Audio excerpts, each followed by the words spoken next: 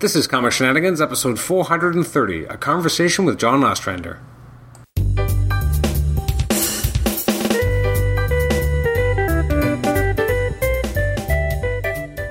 Welcome to the Comic Shenanigans podcast. I'm your host, Adam Chapman, and this is episode 430. It's our conversation with John Ostrander.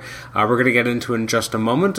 First off, just wanted to say if you want to email us, you can do so at comicshenanigans@gmail.com. Like the show on Facebook, rate and review us on iTunes, subscribe to us on iTunes, and also listen to us on Stitcher. For this episode, it's a nice long conversation with John about his career in comics. We talk about Suicide Squad, Martian Manhunter, his work in Grimjack, his influences, his beginnings, a whole boatload of things. But I want to thank some of our fans of the show from the Marvel Masterworks forum. We had actually a lot of questions come in, so I really want to thank everyone who submitted questions. Not everyone got a direct shout out in the middle of the interview, but I want to thank the following users: Mr. Articulate, Ukla the Mock, Dilo Tempio, who had a lot of questions. The Monkey, Dynamut 1977, Jag 2045, DJ Way with a fair bit of questions, Garuda. Some of them we didn't necessarily answer or ask them specifically, but the questions definitely came out of the conversation, as well as questions from Green Meerkat and Faust33. So thanks so much, guys, and also Comics Ate My Brain. So thank you so much for submitting questions for the show. It definitely contributed to getting a really great conversation in with John and helping us know exactly which areas to kind of focus on, and I think you'll really enjoy the upcoming interview.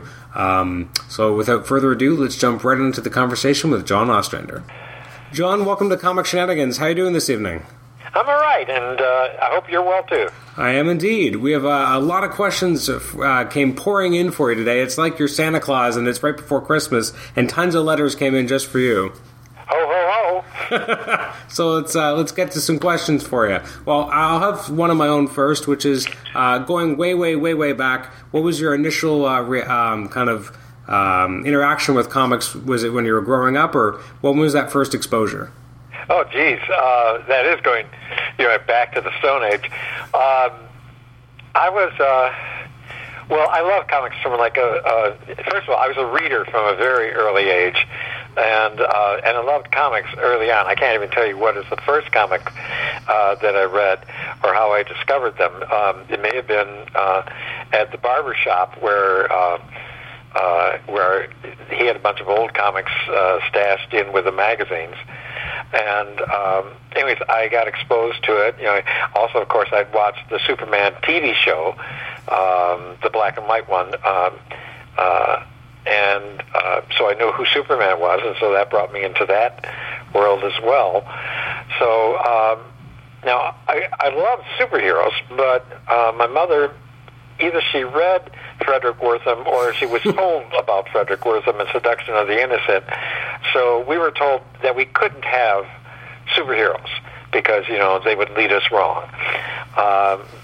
But I was able to read things like Classics Illustrated and Gold Key and Dell Comics and stuff like that. Through one of them, I think it was Gold Key, I came across two large collections of spirit stories, and that was my first exposure to Will Eisner. And they were all colored up, and I didn't know that they were back from the 40s, and so they just seemed so contemporary to me. You get such interesting stories. So I read those until they fell apart. But yes, of course, because superheroes were also verboten, being a kid, I had to, of course, read them. Of course. So I snuck them in whenever I could, and every once in a while I'd be discovered and yelled at, and I promised not to do it again, and then did it as soon as I could. Also, I was in a Catholic grade school, and they had a monthly comic book that was permitted and sold in school called Treasure Chest. And so I was able to read that every month. There was an anthology of different stories. And some of them were actually pretty good. One was called 1976 Pettigrew for President. And it was a dramatic story of a man who was running for the nomination to president in his own party, which of course wasn't specified which one it was.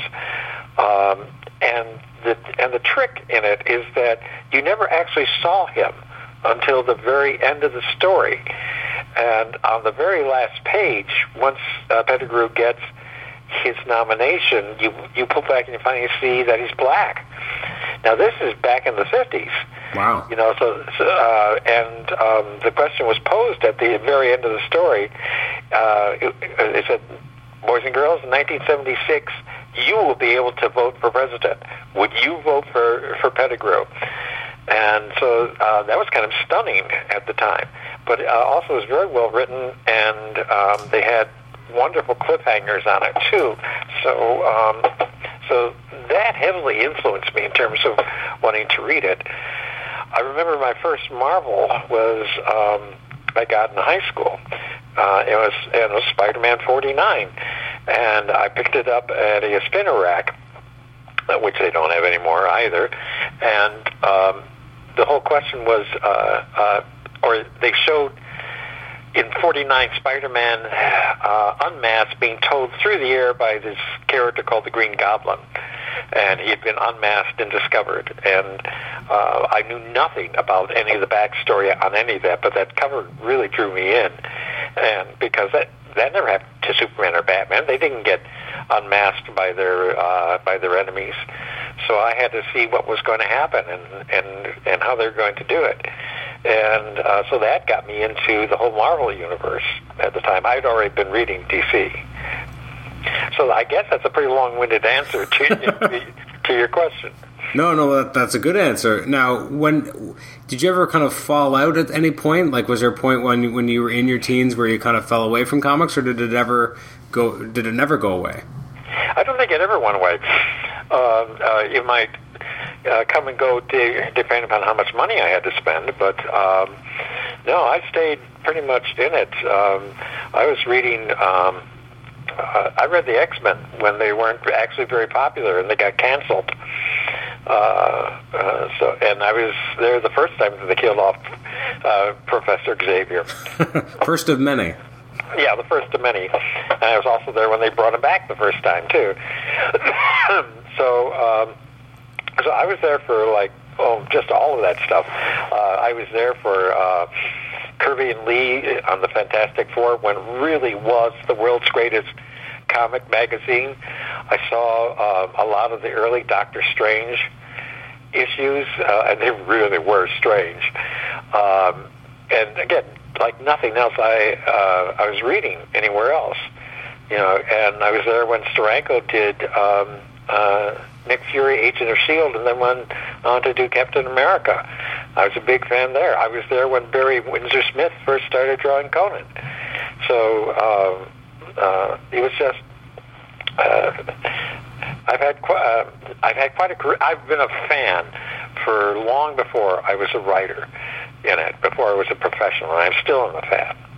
No, I guess that brings up the question of, how did you kind of decide to make the jump to writing? And because I know obviously you weren't originally a comic writer, you were involved in theater, and so how did that transition end up working?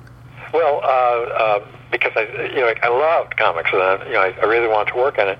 And my friend Mike Gold was starting up First Comics, which was in Evanston, Illinois, which is the northern suburb, the first northern suburb of Chicago, and I was living just south of that line. And so Mike and I had known each other for a number of years, and he was a big fan of a play that I co-wrote called Bloody Bess, which was a pirate play, and done by the Organic Theater, which was run by Stuart Gordon.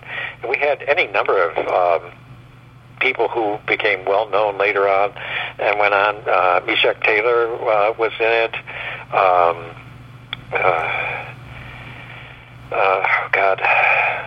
And the others are going straight out of my head. But Dennis Franz was in it. Oh, wow.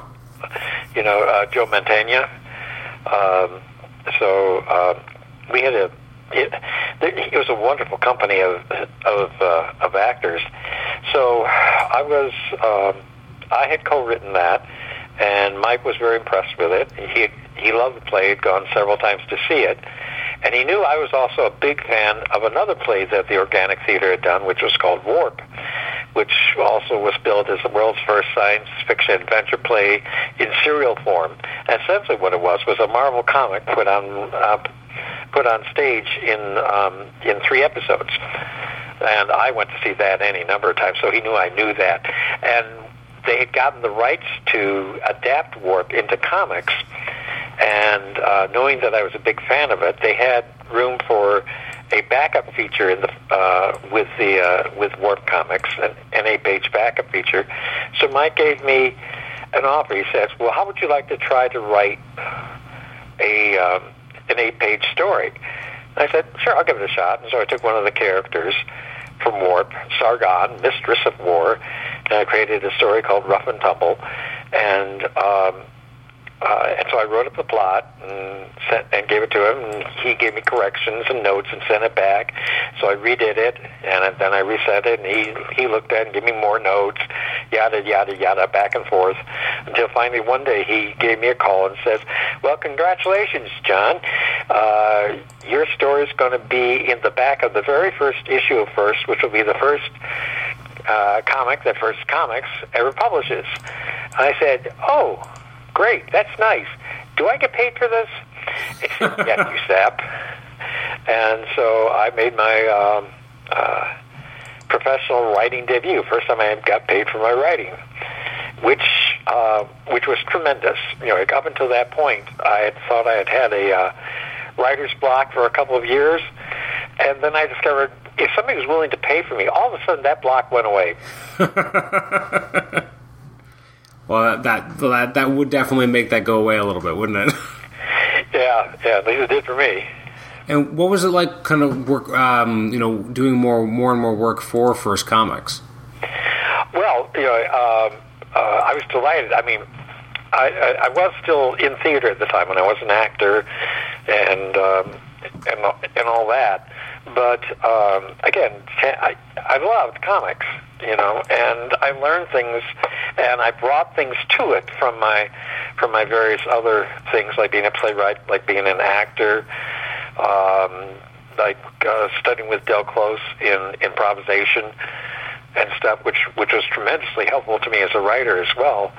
And so it was just a very exciting time, and within a year, up until that time, I had been working different support jobs, that enabled me to indulge in going to doing theater, and all of a sudden, I was able to make a living off of my writing. That was tremendous. Yeah, that's a huge jump, right? Like, now you're able to just focus on the writing. I can't even imagine what that must kind of feel like when you're, as you said, kind of doing the other jobs to kind of support yourself, and suddenly you don't have to do that anymore. Yeah, because they were, I was never a waiter, but I worked various other, piddling jobs that didn't make a lot of money. The only advantage to them was it allowed me to go off and audition and be in plays and then come back and work some more. So it gave me a source of income when I wasn't doing theater, which was very frequent. So that was tremendous. And at one point in my theater career, I was in A Christmas Carol at the Goodman Theater in Chicago. It's a big production, very popular. I was in the first one, and then every year after that. And I played such important and sundry roles as Fred's friend number 3, Dancing Man, Mr. Round, ensemble, and my job largely consisted of running around backstage, changing my clothes, and then coming back across the stage as somebody else.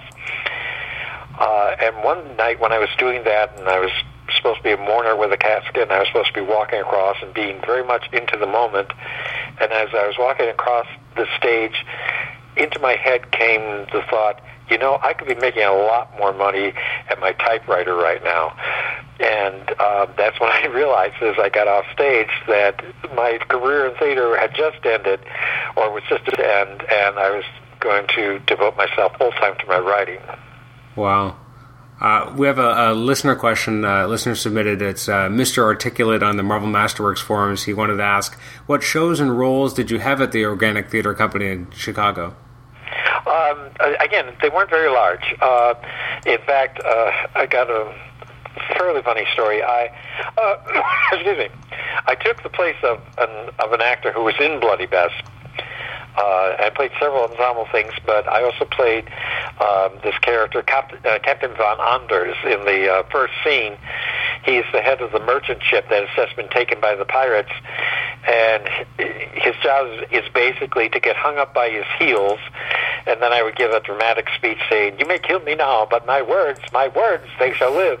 And another actor would draw a fake knife across my throat, and I would release the blood bag, and he would bleed all over the place, and I would die.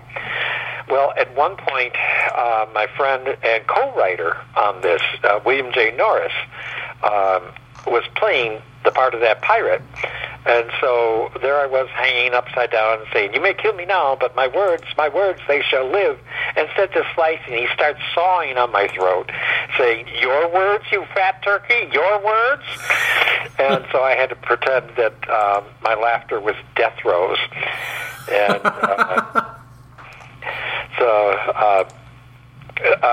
that was part of my contact with the Organic Theater. Okay. Another question, this one's from DJ Way. He wanted to ask, or just talk about Grimjack, and he wanted to say, you and Truman were doing Grim and Gritty before it came into vogue. How did you feel about how it seemed to take over the whole medium in the wake of Watchmen and Dark Knight? Well, first of all, I think Grim and Gritty was almost coined for Grimjack. I'd written a proposal for originally Grimjack was going to be prose. It was going to be short stories and stuff like that, and I had written a slightly different version of Grimjack. And then because I was around the First Comics office so much, I knew that they were looking for more properties. So I thought, well, okay, I can adapt Grimjack into what they're doing. They had already created the city of Sinisher, so I said, well, I'll adapt Grimjack to that and see if I can sell them on it. But at the time, when they were evaluating it, they said, we really like the notes on it said, we really like this, we really like to do it, but the character's older, he's so grim, so gritty. So I think that's part of where that grim and gritty notion first showed up. As far as it extending throughout the rest of the industry, I don't know if we had that influence or whether or not it was just something in the air at the time.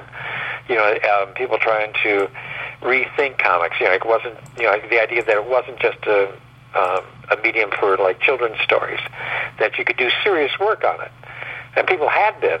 I remember Denny O'Neill's and Neil Adams on Green Lantern, Green Arrow, and that taught me that you could do. You could take serious topics and write comic book stories around them. So it was a very exciting time. For sure. DJ Way also says that Grimjack is one of his favorite independents of the 80s and wanted to know if there's any chance we'll see him again. I do have a story in mind. It's taking me a while to bring it all together. Also because I'm working on other projects, and that takes time away from this. But I'm hoping, by the end of the year, first of the year, to go back at it and take a look at it. And if I can really pull the plot together, then I'll talk to Tim Truman and Mike Gold, see if we can get the band back together, get financing, and do something about it. So yeah, I'd like to do more Grimjack. Same person had a lot of questions. You wanted to know, how important was your theater background in your approach to comics, and did it give you any certain skills and insights that you don't see in traditional comics writers? I think so. Among other things, I got very used to expressing characterization through dialogue. I understood about give and take in terms of dialogue. Also, from such writers as Shakespeare, I understood. From doing it, I understood how you weave the theme into the plot, so that the two are intertwined. I understood the dramatic structure, almost like by osmosis, because of course that's so much part of theater, and I knew that as a director, as a writer, as an actor. And then also, as I was saying before, I studied improvisational theater with Del Close at Second City, and that really opened up my mind to a lot of different ways of choosing different things to do, of always using the positive, never creating a conflict just for the sake of conflict. It's called yes and so you accept what's said and then you move on from there. So it's not just about argument; it's about building the scene and the character. So yeah, I don't know if I would be the writer that I am without having done theater. Okay.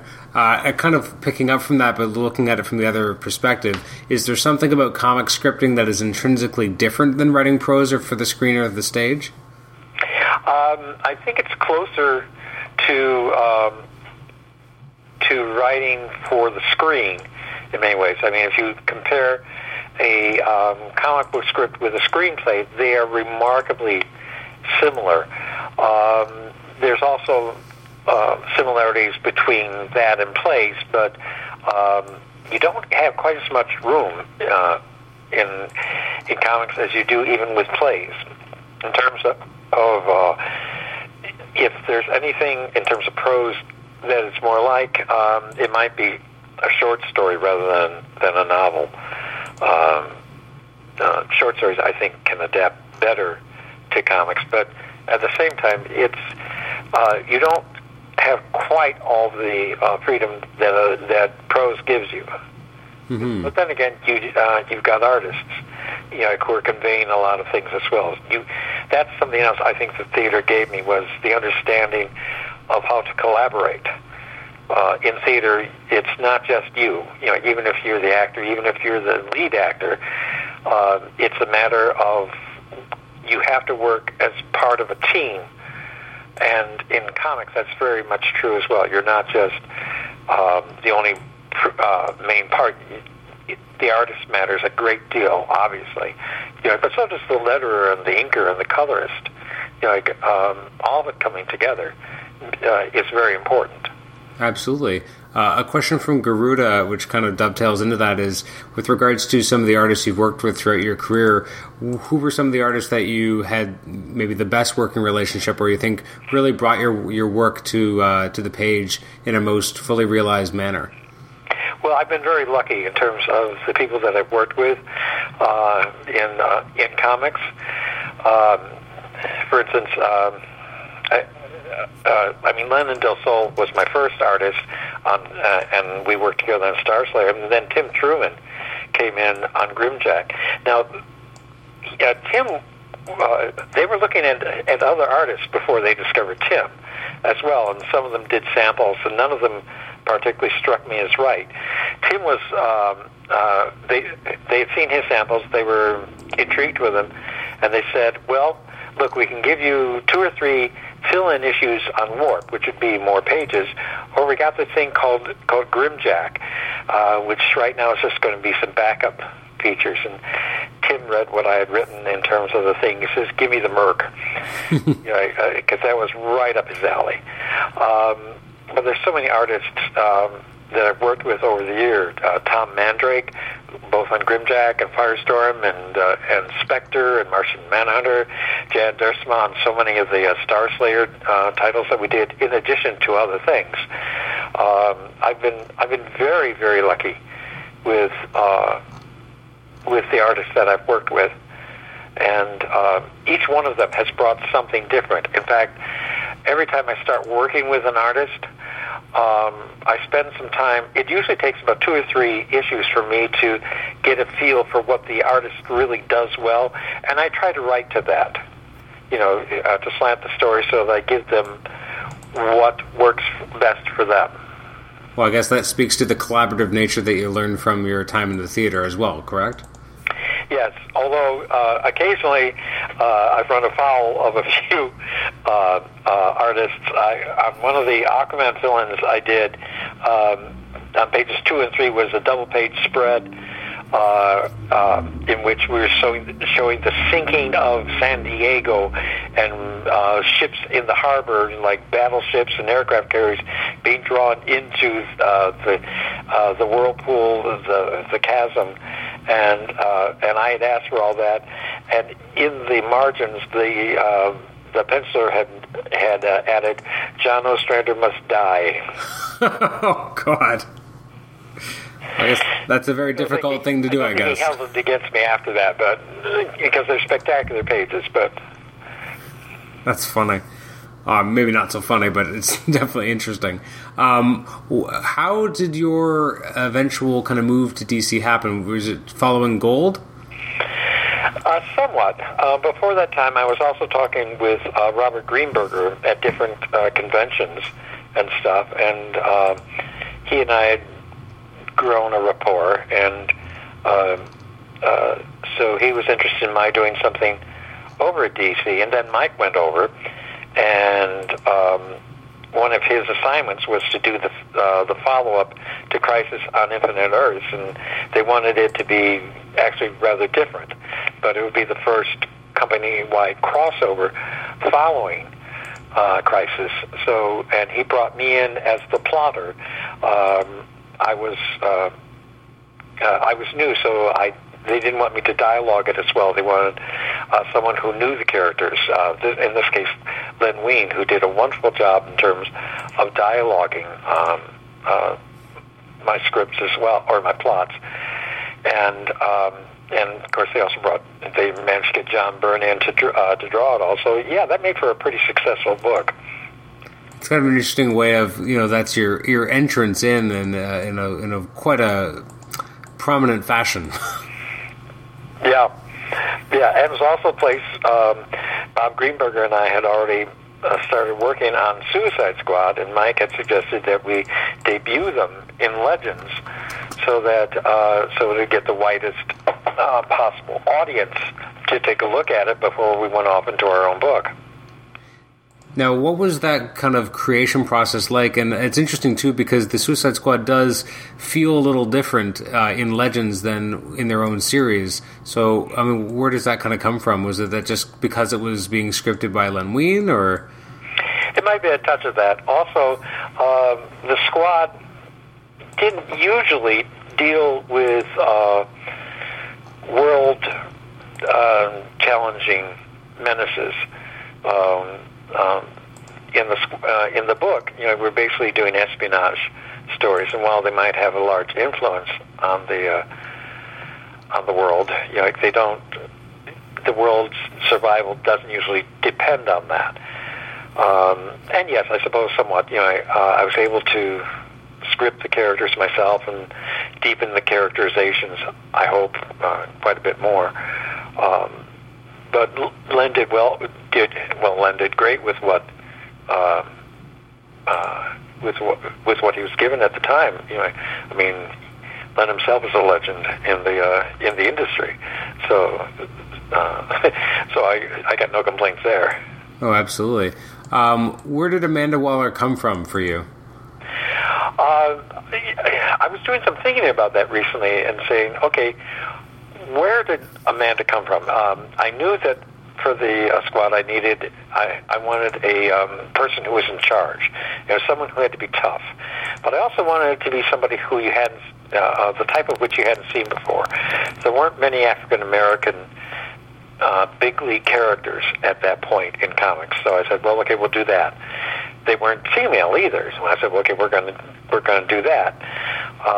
And I wanted her to be older. I wanted her to not look like your typical superhero, and I wanted her not to have any superpowers other than her own attitude and will. So that all partly fed into it. But also recently I was thinking about it, and the past year I realized that actually my paternal grandmother figures into it as well. Because she was an older woman, she was stout, and she could fix me with a glance that would pin me to the wall. So I knew she loved me. I'm not sure she always liked me. So I think there's a lot of Grammy-O in Amanda Waller as well, which might have a bit appalled Grammy-O, but I was able to tell that story to Viola Davis as well after the movie opened. What did you think of the, well, obviously there's been a lot of different portrayals of that character in different medias. What have been some of your favorites? Well, right now I would list Viola Davis at the top. You know, in fact, when they were casting, and she was announced as being cast as Amanda, I said, because I knew her work, I said, oh, this is going to be good. This is going to be good. I was very excited about it. And then when I saw the first trailer in which she was in it, I went, oh my God, she looks like Amanda, she sounds like Amanda, she's got Amanda's attitude, and some of the lines she was saying in the middle of it could have been taken straight from the comics. So yeah, I was really excited by it. But there are so many other actresses all of whom brought something of themselves to the part, and it's like seeing through a different lens what they see in the character, what the writer for that particular type of story sees, and what they need. So to me, it was always Amanda, but interesting versions. Oh, for sure. Yeah, she's a very dynamic character too. Yeah. With regards to Suicide Squad, because I guess that's kind of one of the big topics of your career, is it still the thing you end up signing the most? Hard to say. Do you mean at conventions, autographs? Yeah. I do. Certainly lately I've been signing a lot of Squad, but I've signed a lot of Grimjacks. I've signed... I don't think there's a single one of my books that hasn't come across my desk when I'm signing things. I sign a lot of Wastelands, which is interesting to me as well. But yeah, there's so many. Usually at any convention, there's a wide variety of my work. I mean, I get to see just how many. I get reminded of just how many stories I've written. One of my jokes is that I've deforested small sections of the planet with my output. So, and I get to see a lot of it. Sometimes they'll bring something to me and I'll go, did I write that? And then I'll look at it and go, oh, yeah, I did. Or I'll see something and I go, oh, I haven't seen this in a long time, and I'll have to stop and page through it just to remind myself about it. So that's always interesting. Yes, your past can come up to haunt you. Yeah. I remember at one convention I was on a panel, and one of the questions from the audience was, if there was one issue of something that you could grab all of the copies of them and burn them, what would it be? And so I named something. I certainly did. Did I have something? You bet I did. But then there was this guy sitting in the front row, and he looked stricken, and he said, but that's my favorite issue.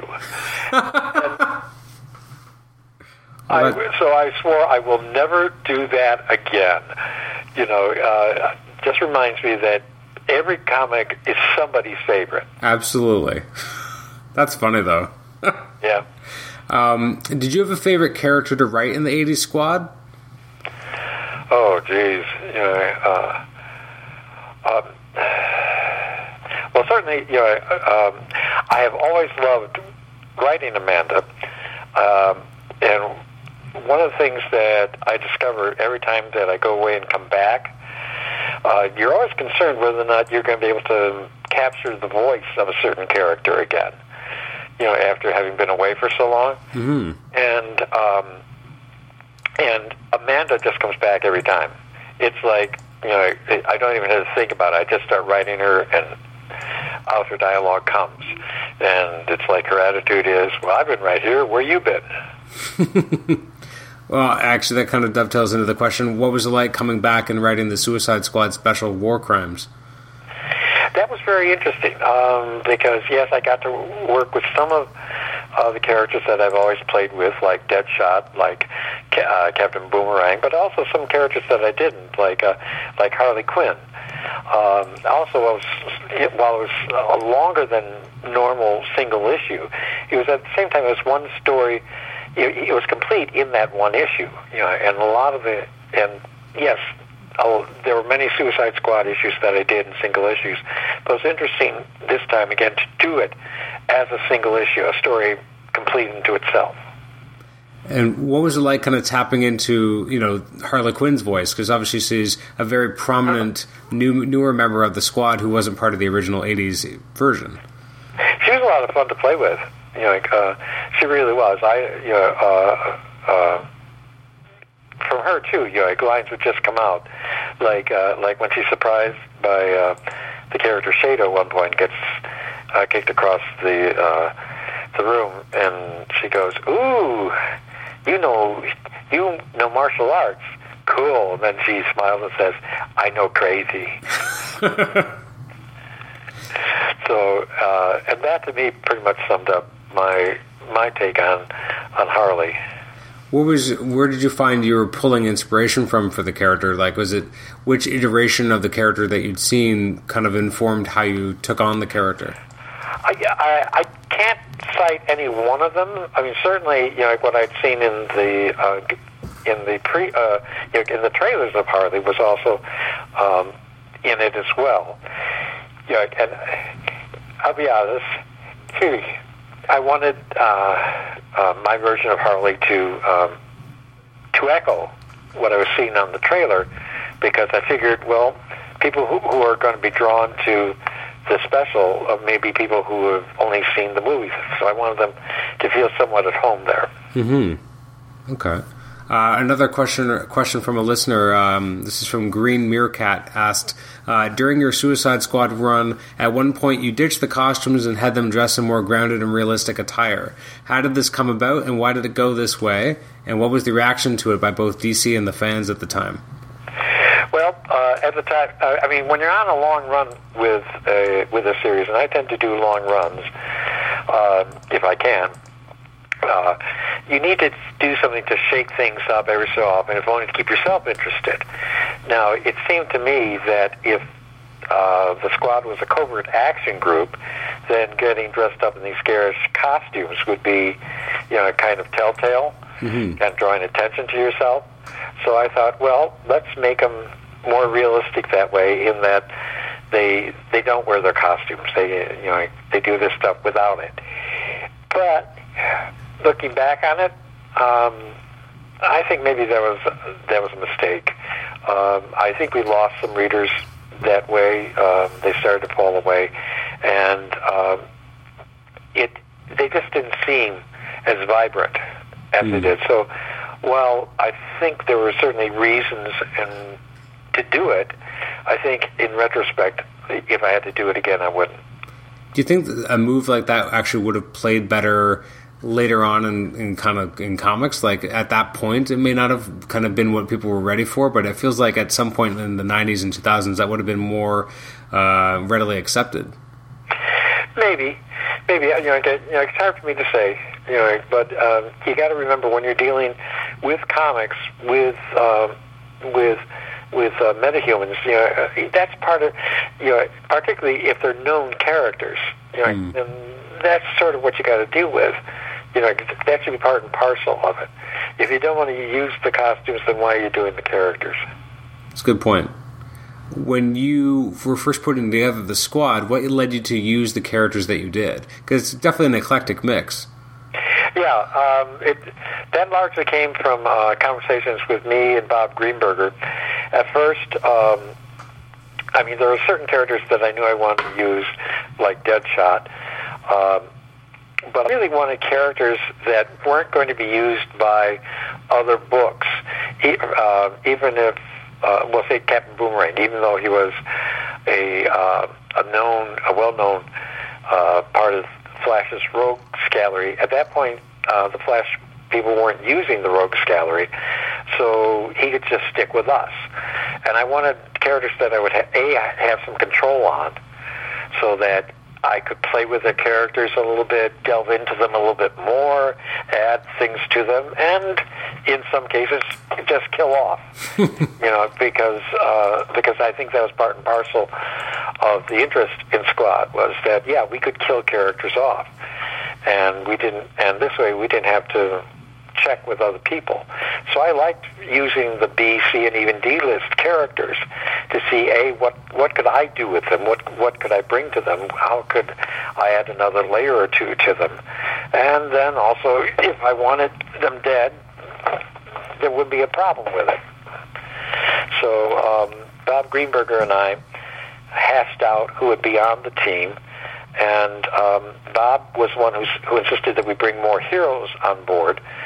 He said, you need them in order to help control the villains. And at first I just wanted to make it an all-villain group, but I really appreciated the fact that I could use these some of these different characters, like Nightshade, like Bronze Tiger, and so on. So that added to the mix, and then of course we just kept on building it because we gave them a support team, people who kept the mechanics up and going. We had support characters there. We had support characters in the prison. So we had a very large cast. Absolutely. Were there any characters who were kind of off limits for you to use at first? I don't know if they were off limits by DC, but they were off limits maybe by me. I didn't want to use the Joker. There were too many strings being held on the Joker, and also the Bat Office didn't want him used that often. They felt he'd been overused, so they were very stingy about how they were going to let him be used in it. And also, I wasn't quite sure whether he would fit within what I was wanting to do. So I simply tended to avoid the more A-list villains. I think the biggest name would probably be the Penguin. And that's because I had already done a prestige book of the Penguin when one of the Batman things were coming out. And I enjoyed working with the character and felt I understood him. So we were able to use him for about three or four issues. What can you tell us? This is actually a listener question. What can you tell us about the behind-the-scenes development for the creation of Oracle? And did it start from a desire to right the wrong of the Killing Joke? Yes. To be blunt. My late wife, Kim Yale, and I, Kim was working on the Squad with me by that point.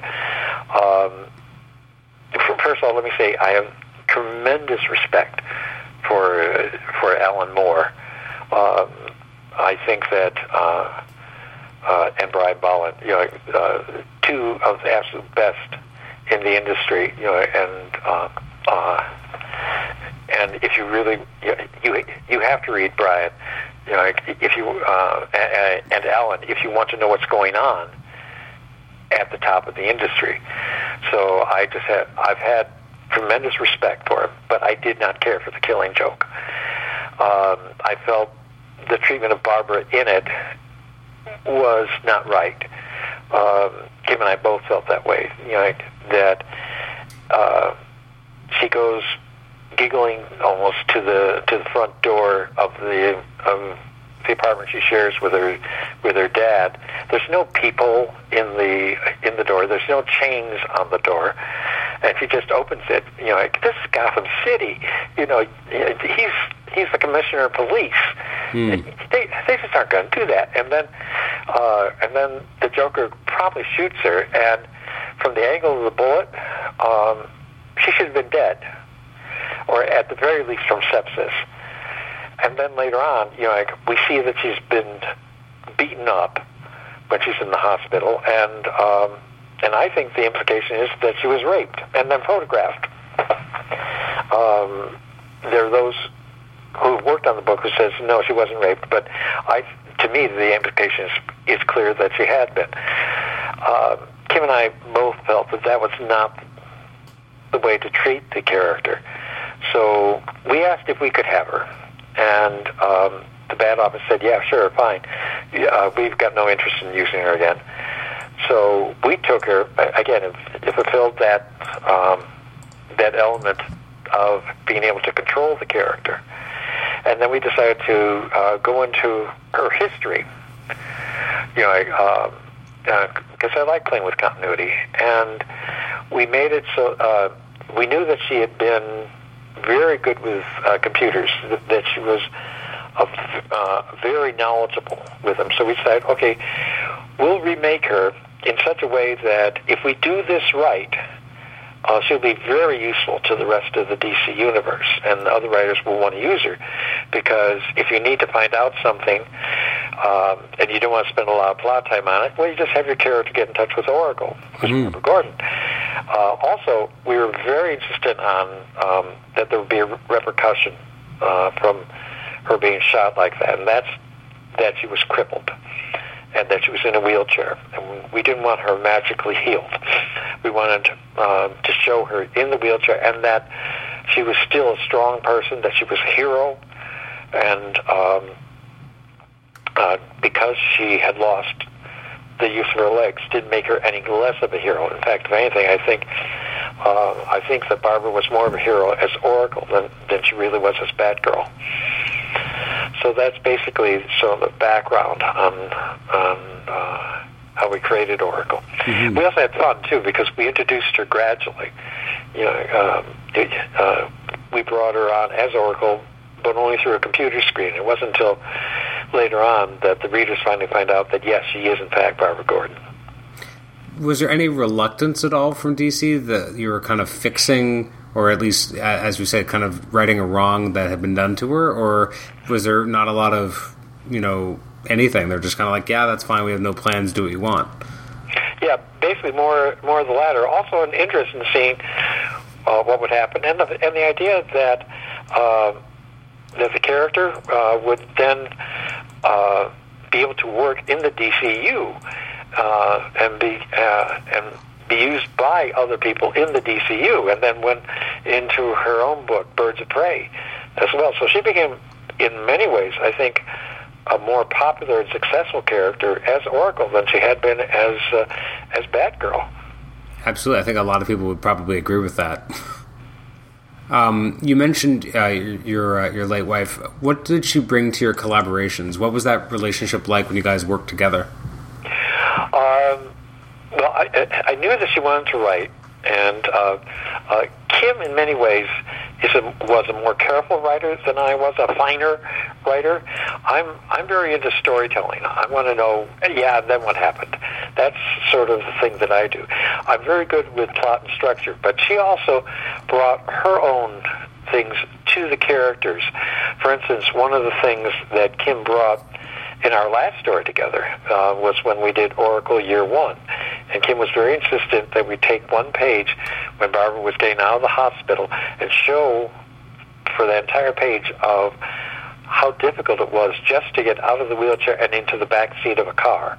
And she wanted us to use each step so that we can impress upon people that that's something as simple for us normal-bodied people to get into a car was very difficult for Barbara, and that said a lot about her character, and that was straight from Kim. It's a great character beat, though. Yeah. A question from Dilo Tempio was, religion and faith seem to be a reoccurring topic in your books. Grimjack, Suicide Squad, Firestorm, and The Spectre all feature characters exploring their belief structures. Could you explore your interest in this topic? Is there an event in your life that inspired this exploration, and has writing about it brought about any conclusions?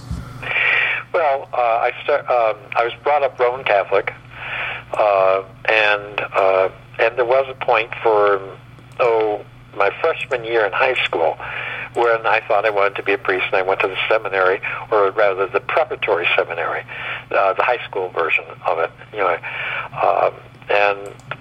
Then I made two discoveries about halfway through that year.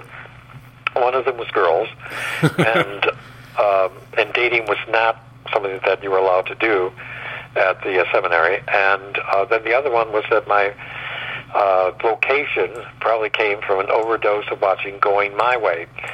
Actually, the TV series rather than the movies. Because I was very taken with the idea and sort of the romance of being a priest.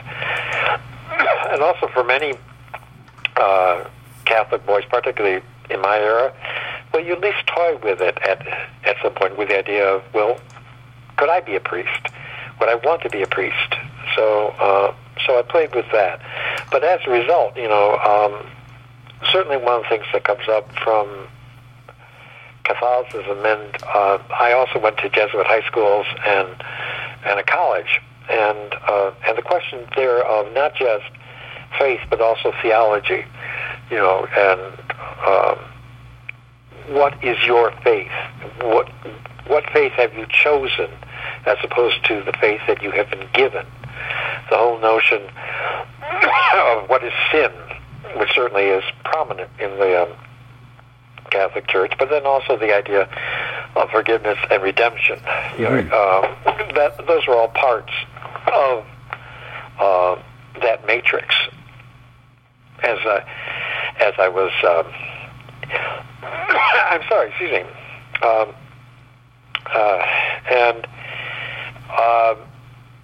so I took that with me a long ways. But these days, I'm actually more of an agnostic.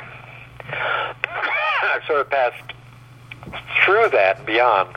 Mm-hmm. I'm not saying that that's the right way for anybody else to be, but these days I say I'm sort of an agnostic in general and an atheist in specifics. I don't believe in a given belief system, be it Catholic, Baptist, Hindu, paganism, whatever you want. I love the stories, and I think that they're important. I have a great respect for the Bible and for the stories that it tells. A lot of our civilization, Western civilization, is based on that. Mm-hmm. But in terms of believing that, now, or believing it as anything more than allegory, I can't say I do. Okay. Actually, a comment, like you've answered it already, but another listener had basically mentioned that the power of redemption seems to be a constant theme in your work. So they also wanted to know if you were religious or spiritual and how it informed your work, and you've kind of answered that. Yeah, I do. I think you can believe in redemption without necessarily believing in any given religion. I think there are such things as sin. Not necessarily against God, but certainly against the way that we are as people, and we're all capable of it. We're capable of. We have dark sides and light sides in us, and I'm very aware of my own. And those things are at play, and they are a lot in terms of how I understand characterizations. I don't know if I believe in all good or all evil characters. I think everyone is a mixture of both. Mm-hmm. And that's what I try to dramatize a lot. Even my best characters have flaws in them, and even my worst characters have virtues. Which of your main characters do you think most closely reflects your own personal beliefs and convictions? It's hard to say, because I use them so often in my writing. I think they're constant in my writing. Going back, Grimjack is a very good example of it. One of my original thoughts on it was, how do you make a moral choice in an amoral world? Certainly, the questions of redemption, of sin, of punishment and forgiveness echo throughout the specter. So they're all. It just goes throughout my entire work, I think. You've written a lot of morally ambiguous and conflicted characters. Were you ever surprised by the way the audience responded to them? Sometimes. For instance, there was one villain in Suicide Squad.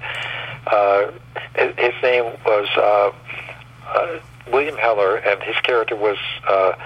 he created a superhero persona for himself called William Hell. but the guy was a supremacist, a racist, so he was using the idea of being this superhero to basically underscore what he felt was the problems with other lesser races. And so in order to write that character, I had to go into myself and find out, okay, where's the racist side in me? Because if you're going to write that kind of character, that character doesn't believe they're a villain. They believe that they are right, and that their actions come from that, however much the rest of us might say, no, I don't think so. But for us, for him, he does believe that what he's doing is right. So I had to find those aspects within myself. And that can be very painful. That can be very disturbing. Oh, absolutely. With regards to Deadshot, another listener question was, where would you have taken the character of Deadshot if you had been able to continue to chronicle his exploits?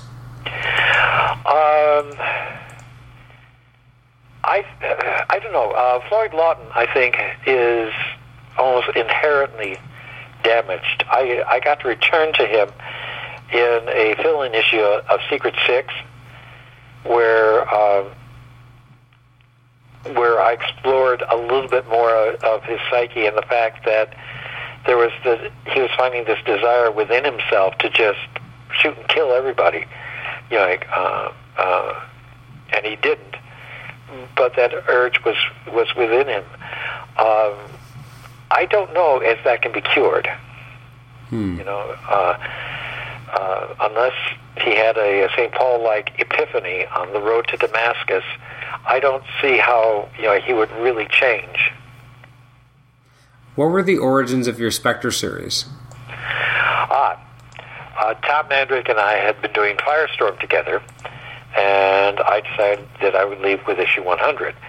At the time, they thought that maybe they would continue the book with Tom and another writer, but then they decided, no, we're going to end it with 100. A lot of the people who are reading it right now seem to be there because of John. And it's always a risk when you change a book, when you change a team in the book. You're going to lose some people, and you hope that you're going to gain more than enough by the change. Evidently, they felt it was time to give Firestorm a rest for a while. So Tom was available, and I love working with Tom. And so both of us were big fans of the Spectre, and he had been done only about 2 years before that. And when we first asked for him, they said, well, no, it's too recent. We want to let him rest for a while. But we kept on pressing. And people told us, well, look, the Spectre is so powerful, you either have to downgrade his powers, or you're going to start repeating yourself and be boring within 6 issues. And we said, no, you don't. We know how to do it. Give him to us. And we were so sure of it, and so I guess sure of ourselves, that they finally conceded and let us do it. And for us, the secret was not in downgrading the Spectre's powers, because what the Spectre does, that's the visual iconography that should be there in the book. If you're going to read the Spectre, it's because of the things that the Spectre can do, these really interesting visual things. Now, we felt the problem wasn't the Spectre. Our focus was on Jim Corrigan. Mm-hmm. And our understanding of Corrigan simply went back to the fact, well, first of all, we felt he was not alive. He was dead and had been dead since he was first killed in the 30s. And back then, he was a plainclothes, hard-nosed detective. And go back and read some of the histories.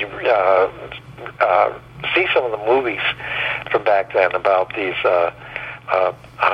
plainclothes police detectives. They were a tough bunch. Read some of the early Dick Tracy's. When Tracy, he'll shoot you as soon as talk to you. So we decided we would model Corrigan on that. We wanted Corrigan to be a strong character, and it became the whole question of, as the Spectre, he has almost the powers of a god, but he has a mortal man's perspective on how to use them and what to use them for. And the entire run, our run on the Spectre, became about Corrigan's, even after death, as he was, growing and changing. And I'm very grateful that DC at the end gave us enough warning that the book was going to be ended, and that so we had time to arrange what we were doing. And then also they let us take the ending that we wanted to do, which was Corrigan moving on, because that way it gave the entire run, it made it all one story about Corrigan's, who Corrigan was and how Corrigan changed. This is from a listener. The Spectre series featured cameos of characters set aside in the Vertigo line, such as Lucien and the American Scream. Did you have to get permission to use those characters, or was DC trying to explore how to incorporate the Vertigo line into its mainstream? No, we very, very much had to get permission. We had to show the plots and everything else that we're doing to the editors of those books if we wanted to use them. So no, we were held to account. Do you think we'll ever get the full run of those Spectre books will ever be recollected in a trade format? I would love it if they did. I think there's a value in doing it. I think we'd be more likely to do it if they were going to make a Spectre movie, and I would love to see that, because again, what we did was just so visual. Absolutely. No, I absolutely agree. I remember reading those books when I was much younger and being like, whoa, this stuff's very out there. Yeah, I mean, one of our first stunts on it was that Jim Corrigan sees a drive-by shooting, and there's this car full of punks laughing as they drive away real fast, and all of a sudden this giant Spectre head comes up through the middle of the street, and his jaw opens and he swallows the car. I mean, that's just full-time great. This is another question from Green Meerkat. It asked, what led you to bring in the character of Grant Morrison from Animal Man as the writer and kill him? And what prompted this to happen, and did you ever hear anything from Grant about it? Not directly from Grant. I get the impression he wasn't too happy. I will say that we never called him Grant Morrison. We called that character the writer. Mm-hmm. We did it because Grant wrote himself into the end of Animal Man, and that made him a DC character, a DC property. So I thought, well, we'll set him free, so I can have a little bit of fun and poke some fun at somebody else. It was maybe a little mean-spirited, so again, in retrospect, would I do it? Maybe not, but it was. I thought it was pretty funny at the time. I still think it's funny, I'll be honest. A question from DJ Way is, how would Qatar Hall respond to the recent U.S. election? Oh, jeez.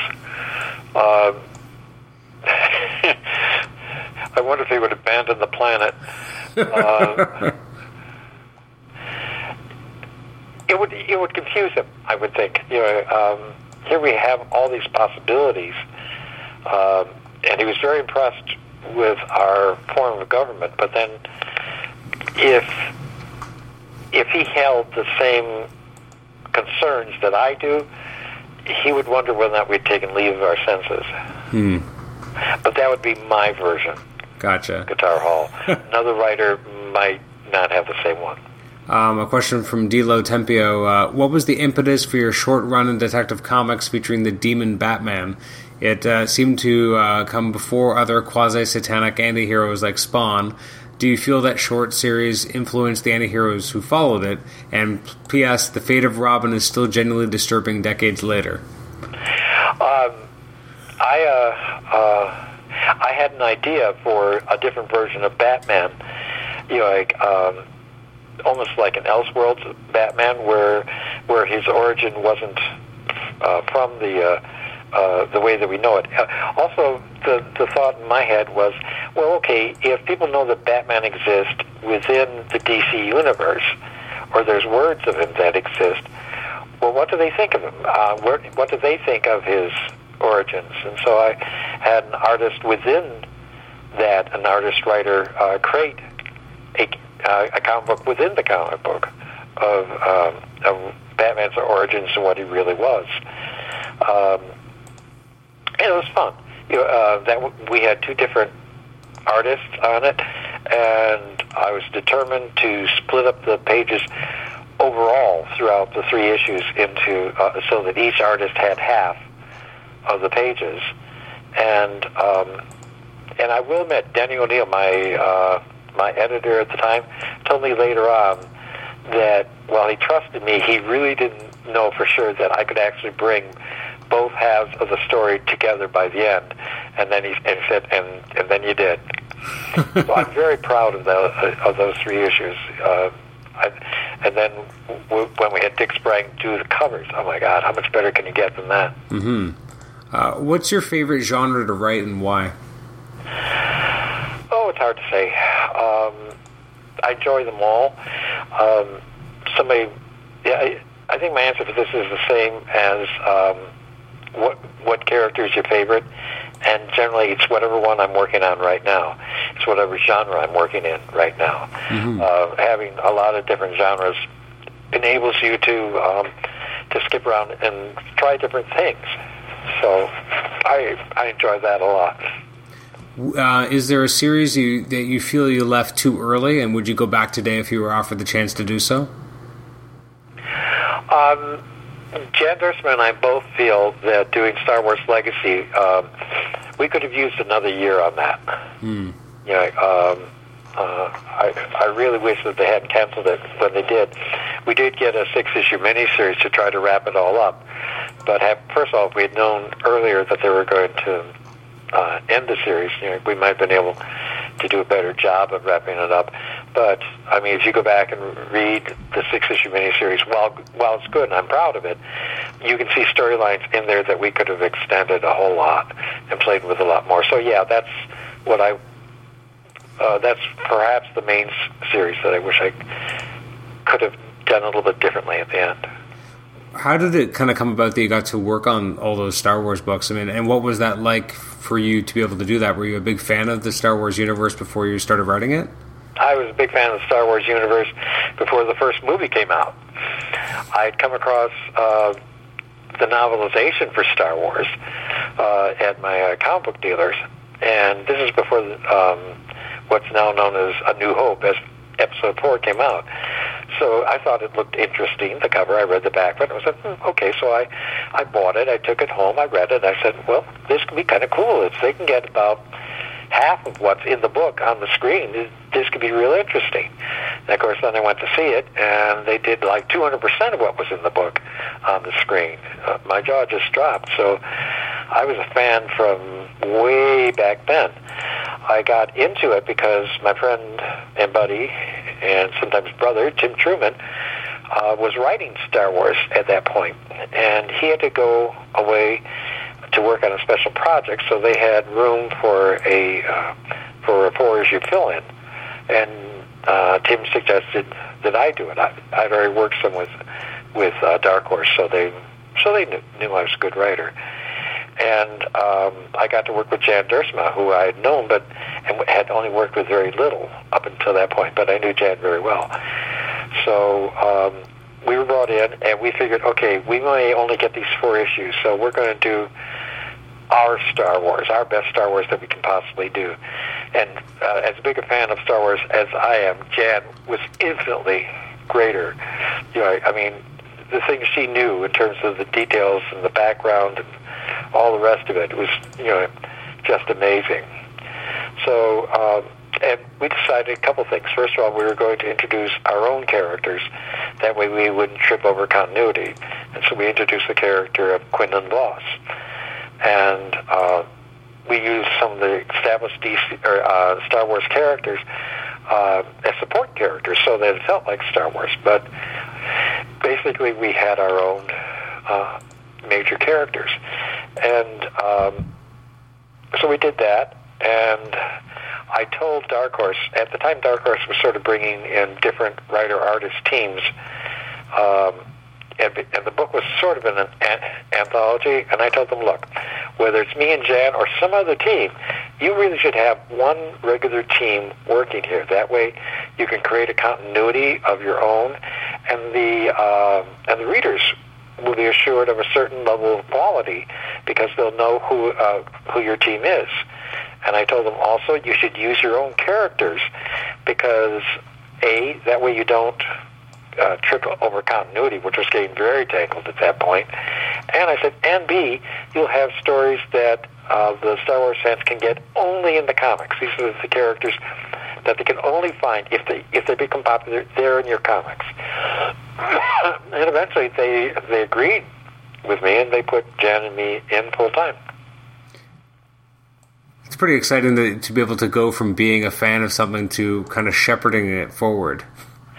Yeah. Well, I mean, it's played in George Lucas' sandbox. And I was very pleased and honored. George Lucas had a very good attitude towards the people doing our kind of work, not just us, but also people doing the games and the books and stuff like that. Mm-hmm. Basically, he gave us freedom to go ahead and develop it, so long as it remained Star Wars. We were also warned that if he ever decided to go back and do more Star Wars himself, he would not feel constrained to follow what we had done. He would go off and do whatever he felt like, and that was fine because that was his property. And so I knew that going in.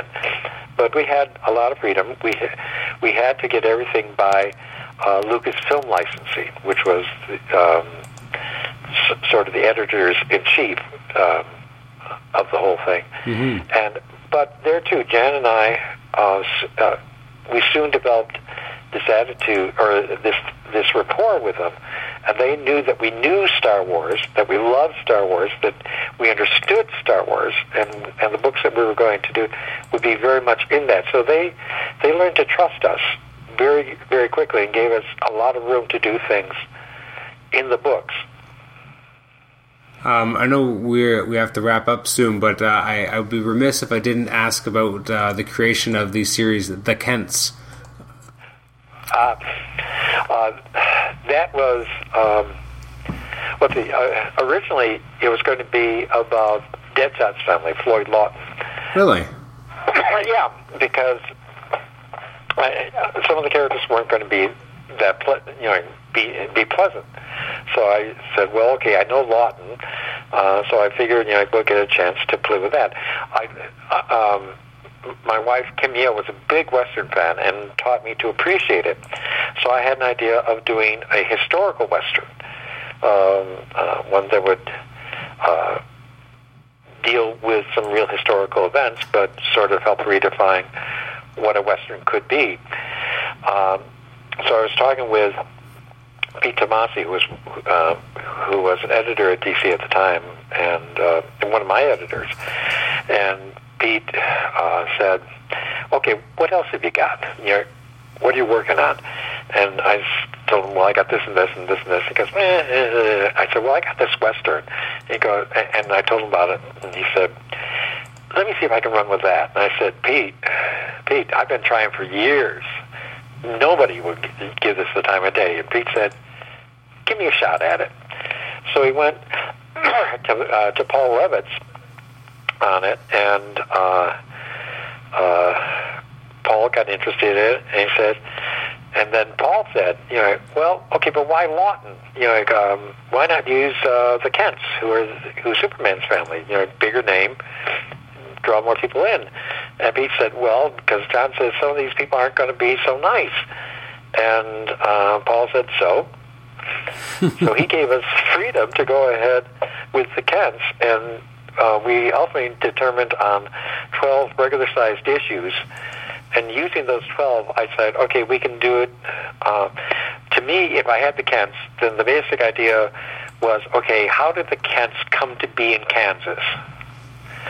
And so in doing the research, I realized that there were 3 time zones, all connected, that I wanted to deal with. And one was Kansas pre-Civil War, when the territory of Kansas was sort of like the dress rehearsal for the Civil War, and then the Kansas and Missouri area during the Civil War, and there were very interesting things going on there at the time, and then Kansas post-Civil War. And that also was real interesting because a lot of the things that we associate with the Wild West, like the gunfight at high noon on the main street, well, that's Kansas, or that's Missouri, but right across the river from Kansas. But the towns of Abilene, of Ellsworth, of Dodge City, that's all in Kansas. The cattle drives went to those towns, and that's where the railhead was. So a lot of what we think of in terms of the West is Kansas. So I used all three of them in order. Each arc had 4 issues, and we developed them into the characters and stuff like that. I did a ton of research, just a ton. My joke at the time was that if we balance my page rate against the books I've been buying, maybe I'll break even. And I would delve into these things and stuff, and I'm very proud of the fact that a lot of actual historical events were depicted in it. Yes, it's historical fiction. I don't claim that I'm writing a history book. I wrote a historical fiction, but a lot of the history was accurate, and to the point that sometimes I've heard from teachers, including at the college level, who have used it as required reading. Oh, wow. Or to give people a feel for it. Because one of my things at the time was that these were people who didn't know, as we know, how the Civil War was going to end, how this was going to happen, how that was going to happen. They were living through it, and so I wanted to give that sense of it at the time. You worked on one of the Amalgam Comics books, Bullets and Bracelets. What was that experience like? That was a lot of fun. Just a lot of fun. I was tapped for it, and one of the things that was interesting was, the mashup between DC tropes and Marvel tropes to make it all work, and also the idea that they wanted each issue to be as if it had been in this long-running continuity. So I was able to invent a continuity to it as well, and so we had Steve Trevor as the Punisher, and then of course Wonder Woman, and it had them be a couple as well, and we brought in all sorts of other things. I love playing with continuity. I don't necessarily want to rewrite it. I want to deepen it maybe, but I love playing with it, and that certainly gave me another chance to do that. Absolutely. I was always a big fan of those books, although I've told the story on the podcast before in other interviews that, when that came out, I was maybe 12 years old, and I didn't understand that this wasn't an existing continuity because it was written, as you said, like there was this weight behind it. So it was only afterwards I found out, years later, oh, that was only a stunt. And I'm like, what?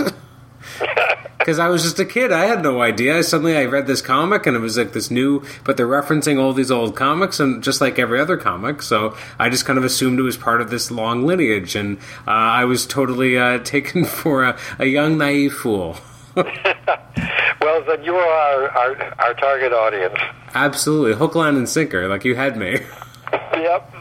And that's fun for me, too.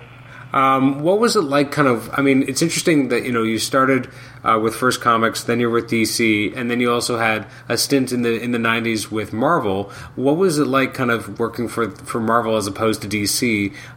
Was it a different feel, and how did that express itself? I perceived it as a different feel, but I don't know as if that was necessarily true. There was a little bit more editorial direction. Some of the books worked very fine for me. I very much enjoy doing the Heroes for Hire books, which I guess they're now regathering into some trade paperbacks. I guess one's coming out, I think I read in December, and the other one in January, which will cover my entire run on Heroes for Hire. And I had a lot of fun with that one in particular.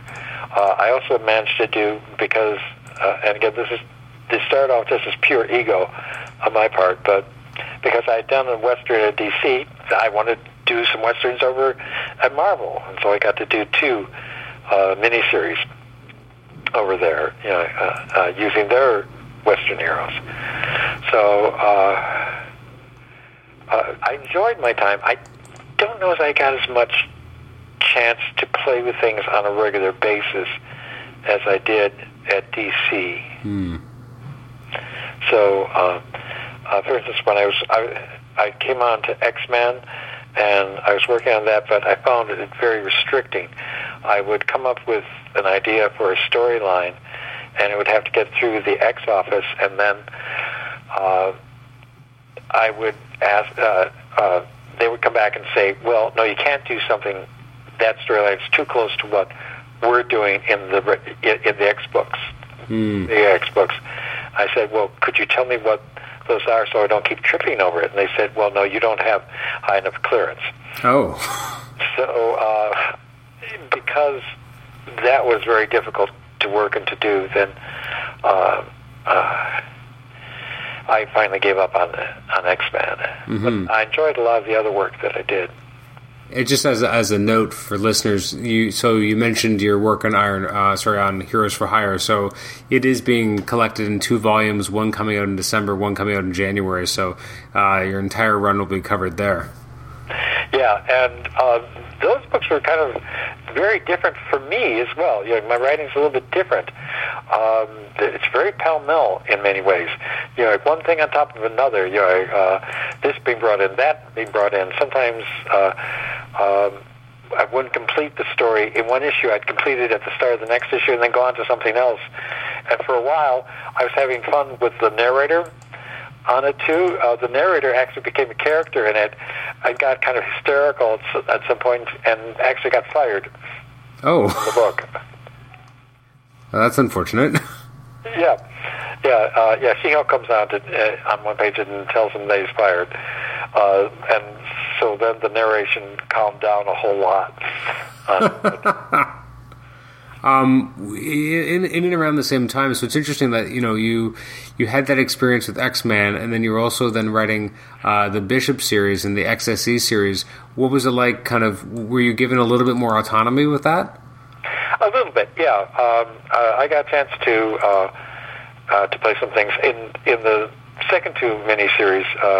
They sort of pointed me in a general direction, suggesting I might want to explore this or explore that.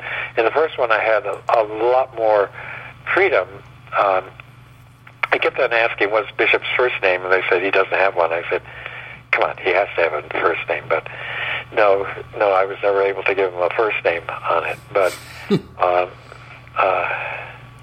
but I enjoyed working on those issues, and I was working particularly on the first one. I'm kind of turned around to the artist. I know I worked with Carlos Pacheco on the Heroes for Hire, but I really enjoyed the artists that I worked with on the Bishop series as well.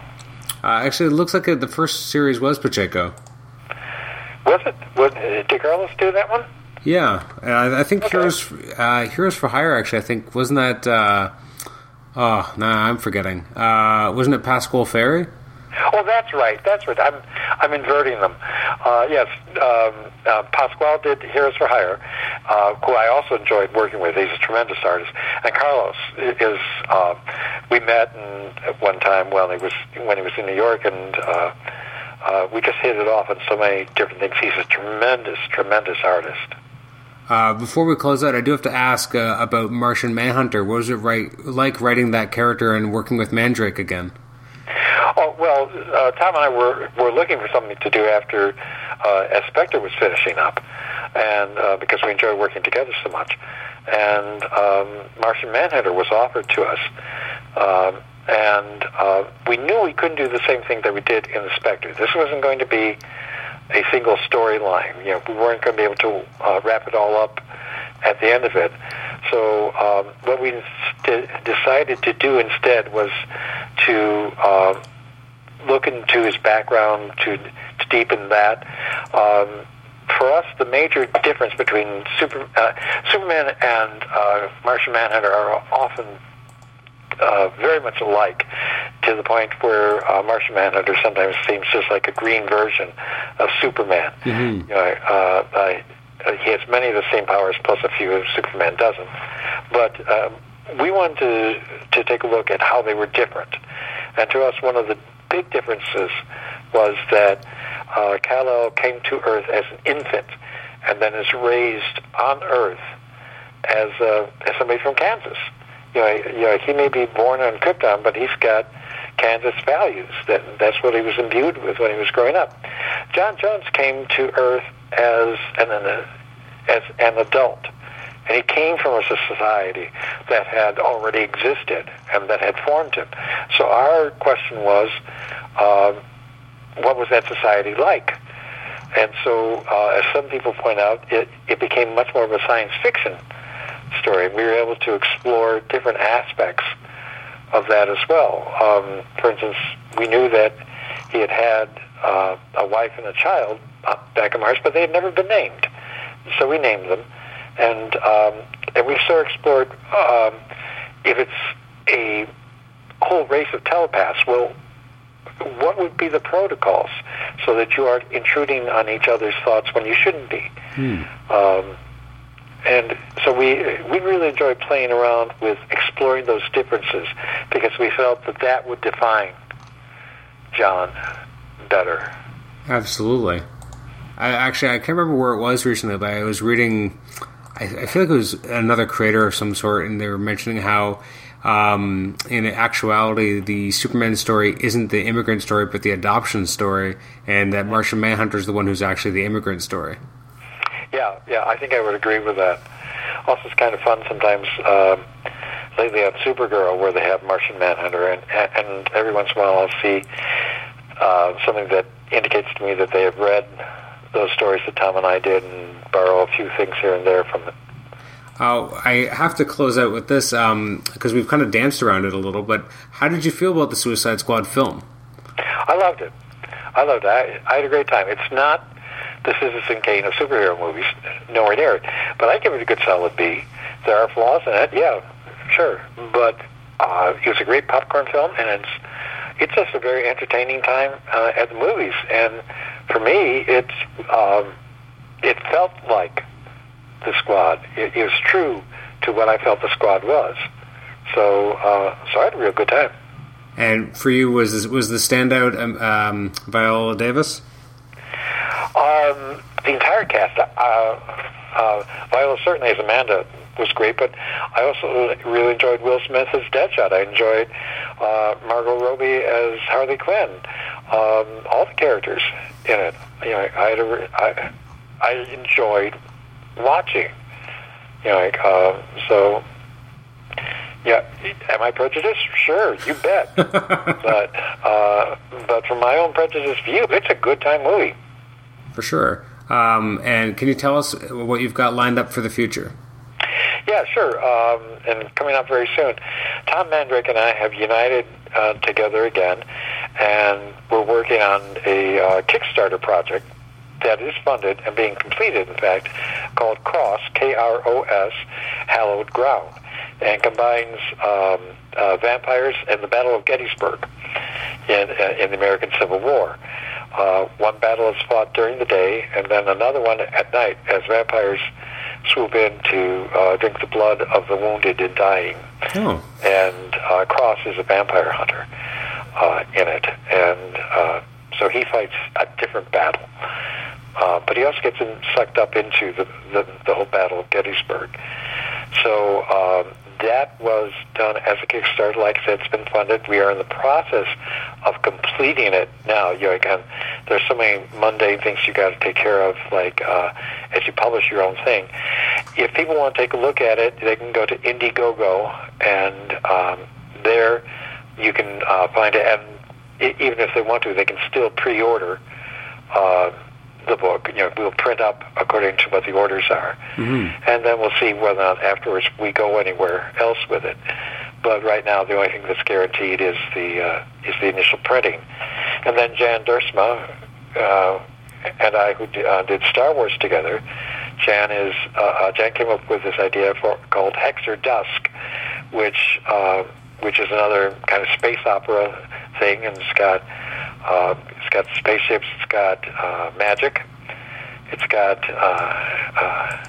blasters, it's got weirds, it's got monsters, and a very interesting central character. Wow, that sounds really interesting. That was also done as a Kickstarter, fully financed, and we are now in the process of making it real, and that'll be out hopefully pretty soon. And that too, if people want to go to Indiegogo, or maybe even still be up on the Kickstarter page, but you can see things from it, sample pages, get an idea of the look and the feel. And Jan's doing tremendous work. She's inking herself on it, which I don't think has happened much before, and there's a profound difference. I mean, her other inkers have always been very good, but this is Jan inking herself. Wow, that sounds really interesting. Well, John, thank you so much for joining us today and spending so much of your time going through our many, many questions. And I think our listeners will really enjoy your take on your career and also the mechanics of writing, because you've told us a lot about kind of how you approach projects and how that has gone throughout your career. So I think it's been very informative. Well, thank you. Thank you. I've enjoyed it. Excellent. Thank you so much. Okay. Take care.